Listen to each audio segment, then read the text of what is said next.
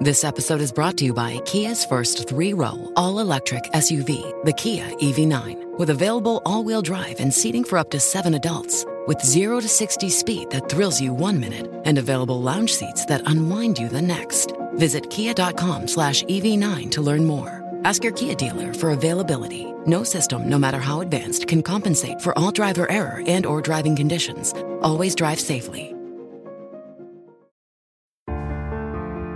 Today, we're doing things a little bit different. We've received wonderful feedback from you, including several requests and show ideas. And one of the most popular is for us to cover something that admittedly is not so awesome: illness and disease. In that light, we're going to change things up a bit, and we're going to look at an illness that affects 10 million people worldwide and over 100,000 Canadians. And the numbers are on the rise. This week, we're going to learn about Parkinson's disease.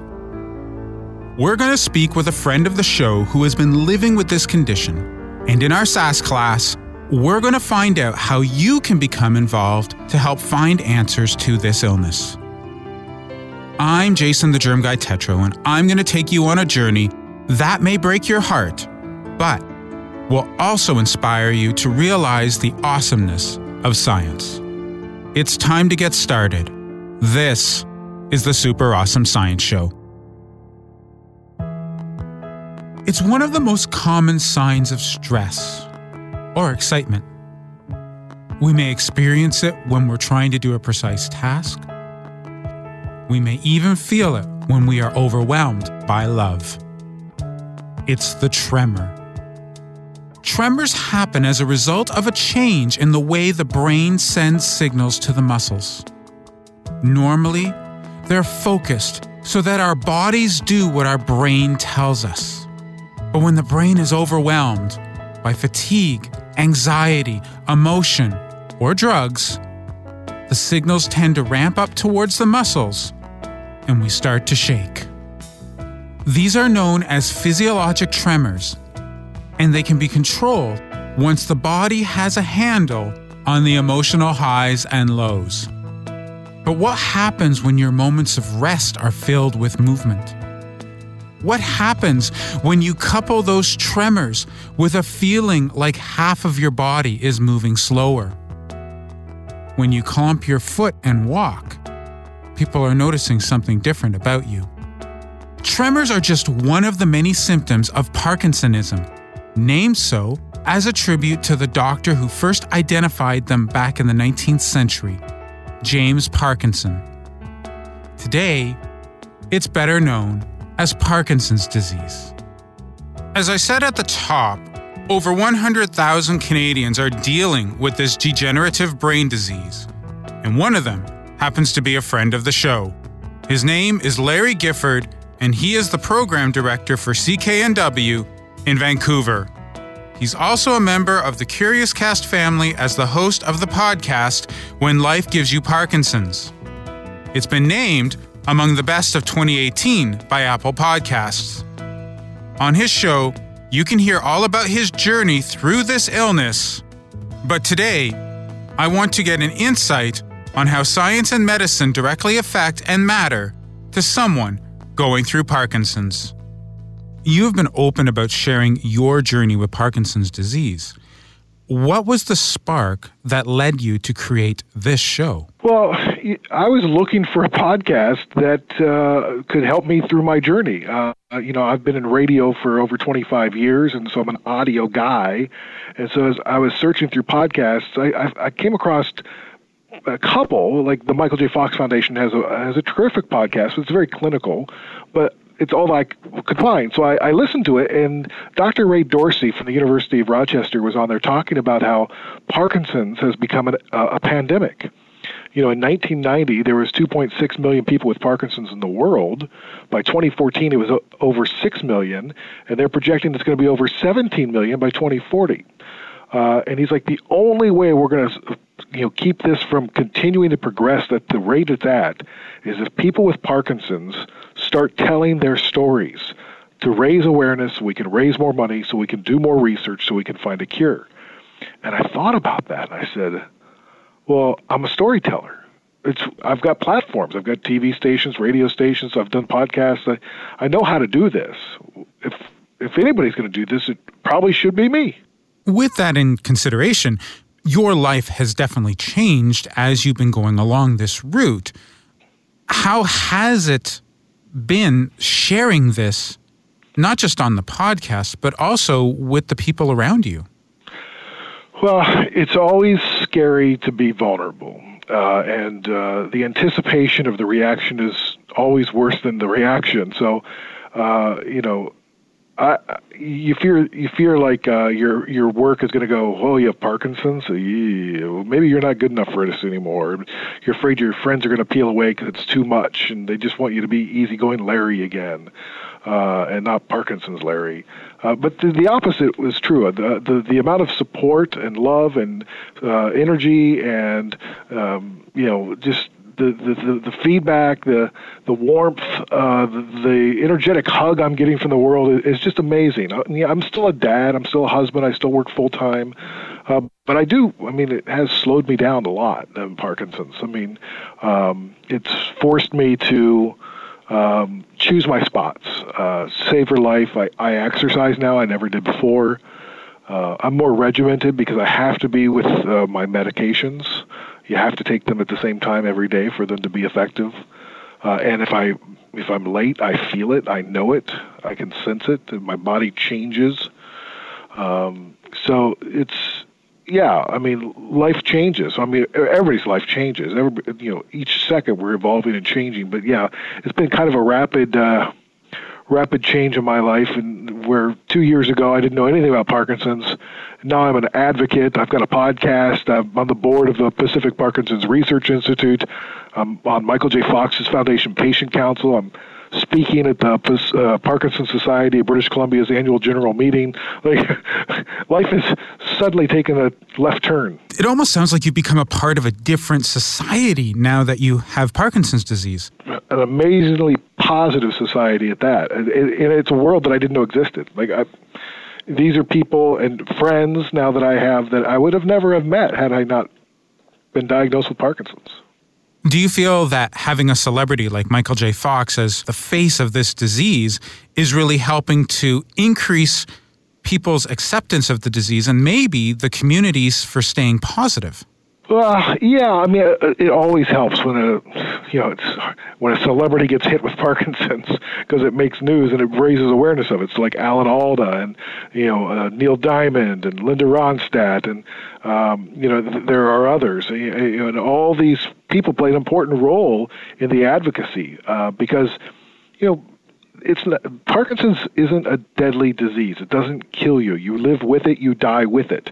And so the urgency to cure it, to find new ways to live well with it, to find new medications, isn't there because the monies the people are raising are going towards cancers, which will kill you, or other debilitating diseases like ALS. For a good reason, those organizations get a lot of attention and a lot of money. Parkinson's doesn't. We're still using the same drug that was designed in the 1950s. And that's the gold standard.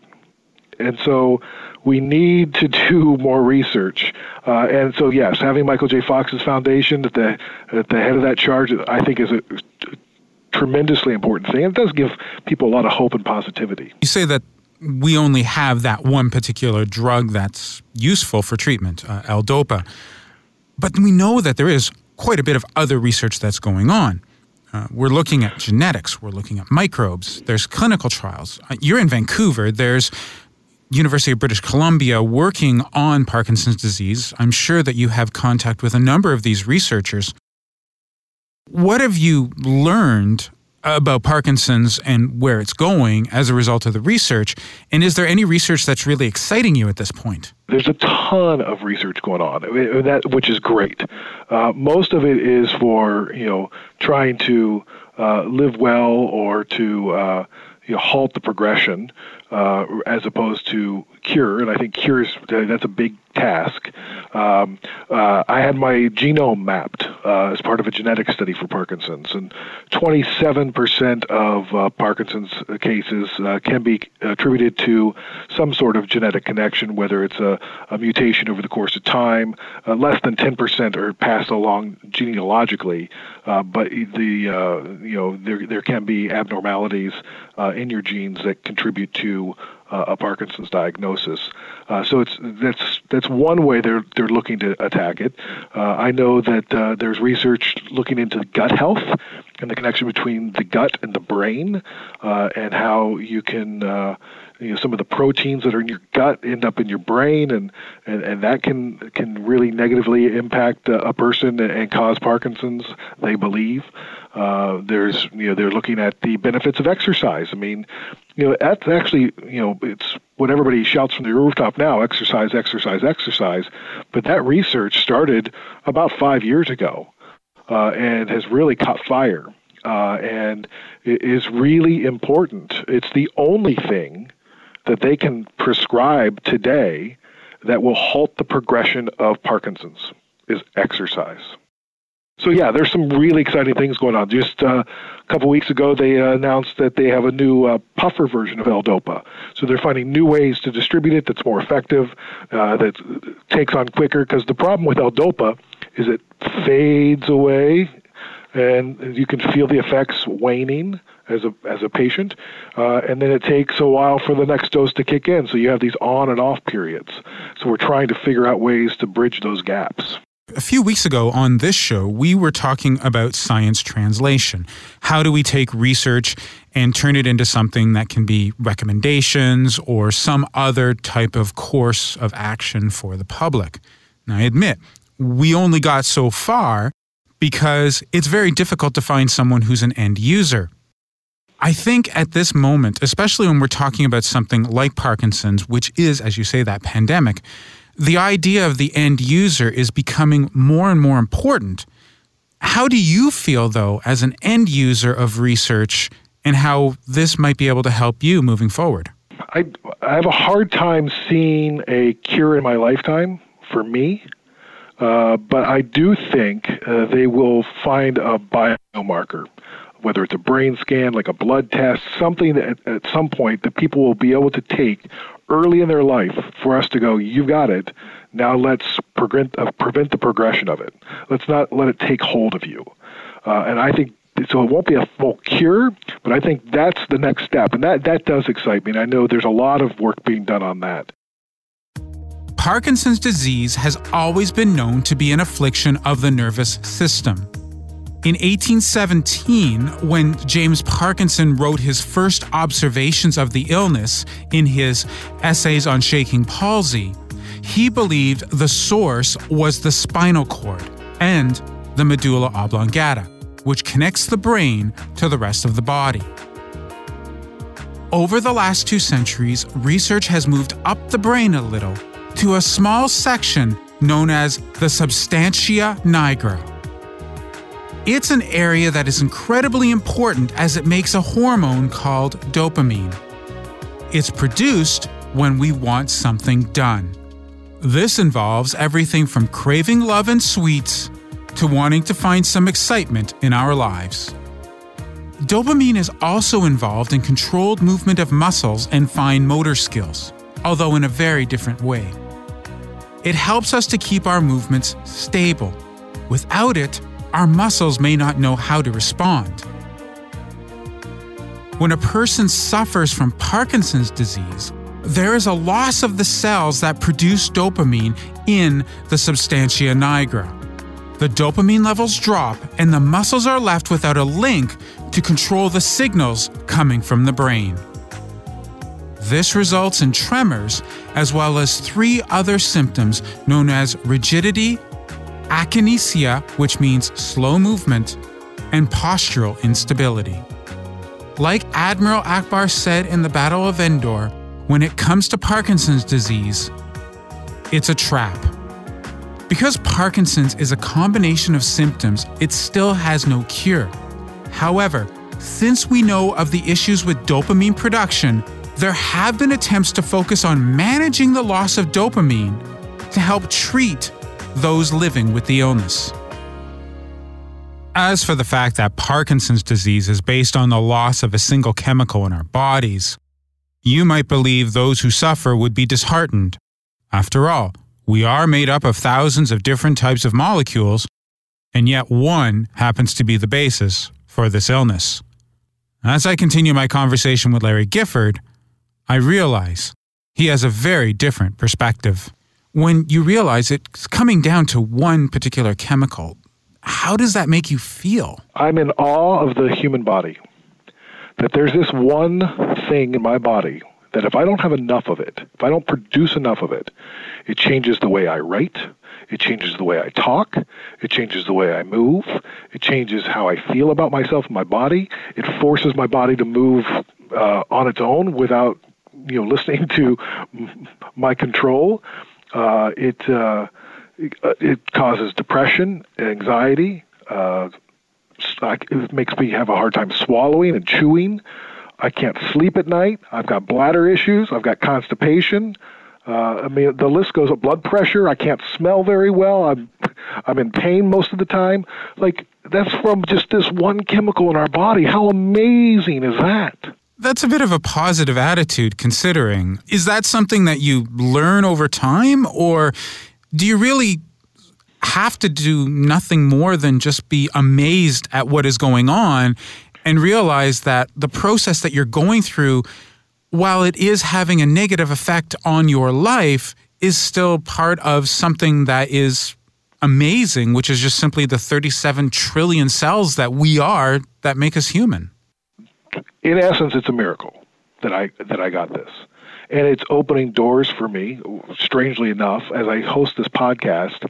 I'm getting opportunities to meet people and speak at places and sit on boards, and that would have never have happened. I feel like I have a purpose more so than I did before. I thought my purpose was to produce great radio for, my whole life, and now I realize that there's something deeper and more of an impact that I can have on society. And so it takes a while to get there, though. The first 8 months after my diagnosis, I was looking down a wine bottle or a whiskey bottle and just trying to figure out what the hell am I going to do now. I mean, it's hard. And it takes counseling, and you have to build a team. It's not just, not just psychological help, but it's, I needed a physical therapist. I needed a movement disorder specialist. I needed my family around me. I needed, there's 5 or 6 or 7 different people that I count on a weekly basis to help me get through my life. And I had to be okay with asking for that help and receiving that help. And as soon as I was able to get there, and, it ebbs and flows, you begin to see the positives and not feel guilty about saying, hey, I've got Parkinson's, but, this is a pretty cool thing I get to do. You now are a public figure that is talking about Parkinson's on a platform, your podcast. We hear about celebrities who are talking about chronic diseases in the same way. Is this podcast attempting to try and fill a void for the larger community? Or is this really more about trying to get the larger community to accept Parkinson's as you develop this podcast? I think my aim is to make it accessible to the public at large, because most people know somebody in their circle who's touched by Parkinson's, and most people couldn't tell you what it is. And so making it accessible, digestible, interesting, personal, relevant, I think is an important job of not just me, but of all of us in the Parkinson's community, because you say Parkinson's and most people think of a tremor. Well, there's people that have Parkinson's that don't have a tremor. I mean, the biggest problem right now for our community is that there are 40-some-odd symptoms to Parkinson's, and most people know 1 or 2. And most of our symptoms are invisible. And we suffer in silence and people look at us weird, and they think we're drunk when we're walking down the street, and they don't know why. And people make these assumptions about what's going on in somebody's life. And I think we just need to, if more people were aware of Parkinson's and what it was and how it affected people, more people would be willing to admit they have it, because a lot of people hide it, and we could put it all on the table, and then we could support each other. And, I know that's a little bit, rosy colored glasses, but I'd like to get to a point where, I don't have to bring my walking poles onto the bus in order to get a seat, because, or I'd get stares because I'm sitting in a seat when somebody else should have it. I can't balance on a bus. So I have to have my walking poles with me all the time. And if I have them with me, nobody says anything. But if I don't, they just assume I'm just some thug who's in his 40s who's, being stubborn and won't move for somebody else.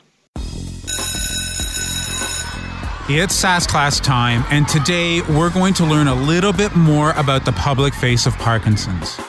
Our guest teacher is Rachel Dolhun. She is a movement disorder specialist and the Vice President of Medical Communications for the Michael J. Fox Foundation for Parkinson's Research. She has been working hard to help increase our awareness of the illness and strives to help researchers find ways to improve the quality of life for those who suffer. Tell us a little bit about the Michael J. Fox Foundation. The Michael J. Fox Foundation is the largest nonprofit funder of Parkinson's research. Since we opened in 2000, we funded more than $800 million in research. And our research strategy centers around our goals of better defining, measuring, and treating Parkinson's disease. So what that really means is that while we work toward a cure for Parkinson's, we're also working toward better medications and therapies to treat the symptoms of Parkinson's disease, and also better ways to define and measure and test and track Parkinson's disease so that people can live better with Parkinson's today while we work toward that cure in the future. What has your experience over the years told you about the importance of Parkinson's research? There's a quote I like to use from Michael J. Fox when I answer this question, which is that the latest research is the latest hope. So I found that people who learn about or get involved in research seem to live a little bit better with their disease.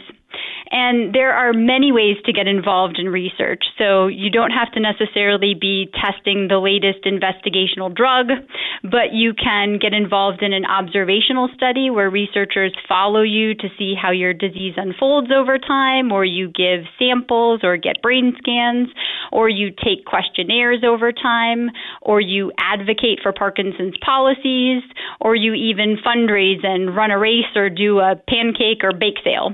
So again, there are many ways to get involved and get engaged, but if you engage in the research, engage in the community, and be active in your disease, it seems that you do a little bit better overall. You have gained some significant exposure since joining the foundation. What do you feel is the most important role you play when it comes to Parkinson's disease? I think it really comes down to helping people with Parkinson's and their families understand their symptoms and their disease and how what they're experiencing connects to research so that they can find the best path forward in both their care and research, no matter where they are with their Parkinson's. So as a Parkinson's doctor who stays on top of research, I put science and research and drug development in context. I help people make sense of these sometimes very abstract and scientific concepts and make them digestible and practical for their daily lives. I think that's really important because even with a priority disease like Parkinson's, we still hear of alarming headlines. You probably know about that recent study suggesting a concussion could double your risk for Parkinson's. How do you stay on top of all that information flowing from the literature as well as the public realm and make sure that what people who hear about it realize this is information that you can use as opposed to maybe something you might want to just put off to the side? It can be really tough for both people with Parkinson's and for Parkinson's doctors. So for people with Parkinson's, the amount of information and misinformation out there can be overwhelming. It can be hard to sort through what's fact, what's fiction, what's hype when you're looking for hope. And even for information that's hard evidence, it can be hard to interpret the science. And as I said, the same goes for doctors and researchers. we have to sort through this vast amount of data on a daily basis to stay up to date and to know what's fact and what's fiction. So in my spare time, I try to keep up with certain journals like neurology and movement disorders. But, right now I have a growing stack of these journals on my desk and in my inbox. I also scan daily internet alerts so I can see what's in the media, what the patient community is reading about and talking about. I also am grateful to have our patient community with the Michael J. Fox Foundation, who's really active on social media channels, and they tell me what they're talking about, what they're hearing about, and what they want answers around. So I can then be able to sort through that information and help put this in context for them and give them answers about what's happening and what they should be looking at. Personally, the difference between being a doctor and researcher and a communicator is a huge one. And I'm sure that it's not just a change of career, it's also a change of vocation. What has that transition been like for you? It's been an evolution, I think, and it's interesting because you have to have a mindset where you're putting all three together. You're never just a doctor or just a researcher or just a communicator. You're all three at once. And so you're constantly figuring out how to put things all together all at once. And you're thinking on your feet and always thinking about how to communicate the right thing to the right person at the right time. You talked about earlier the value of getting involved in research. If people who have Parkinson's want to learn more about you, the foundation, and where they can go, how might they be able to do that? A great place to start and get a lot of information is from our website. That's michaeljfox.org. For blogs and videos specifically from me about living with Parkinson's and how Parkinson's research can connect to your care, you can check out a specific series I have called Ask the MD. Well, that's it for this week's SassCast. I hope it has helped you to appreciate Parkinson's disease and maybe inspire you to help those living with it. For Curious Cast, this is the Super Awesome Science Show. We want to thank everyone who has been listening. Your support is overwhelming, and we are happy to produce episodes based on your ideas and suggestions. We want to show our gratitude by taking your questions and answering them on the show. Send me a tweet at JATetro or an email at thegermguy@gmail.com. If you haven't already, be sure to subscribe so you never miss an episode. And while you're there, don't forget to rate and review us. It helps to spread the word and get more people to find the podcast. We're available at Apple Podcasts, Spotify, Google Podcasts, and everywhere you get your streaming audio. You can also listen to us at curiouscast.ca. Be sure to check out the show notes for more information about what you've heard today and links to all of our guests. The award-winning Super Awesome Science Show is written and hosted by me, Jason Tetro. Kelsey Campbell is our on-site audio producer and editing whiz. Dila Velasquez is our story producer. And sound design and final production is by Rob Johnston. Have a great week. And as always, make sure to show him some sass.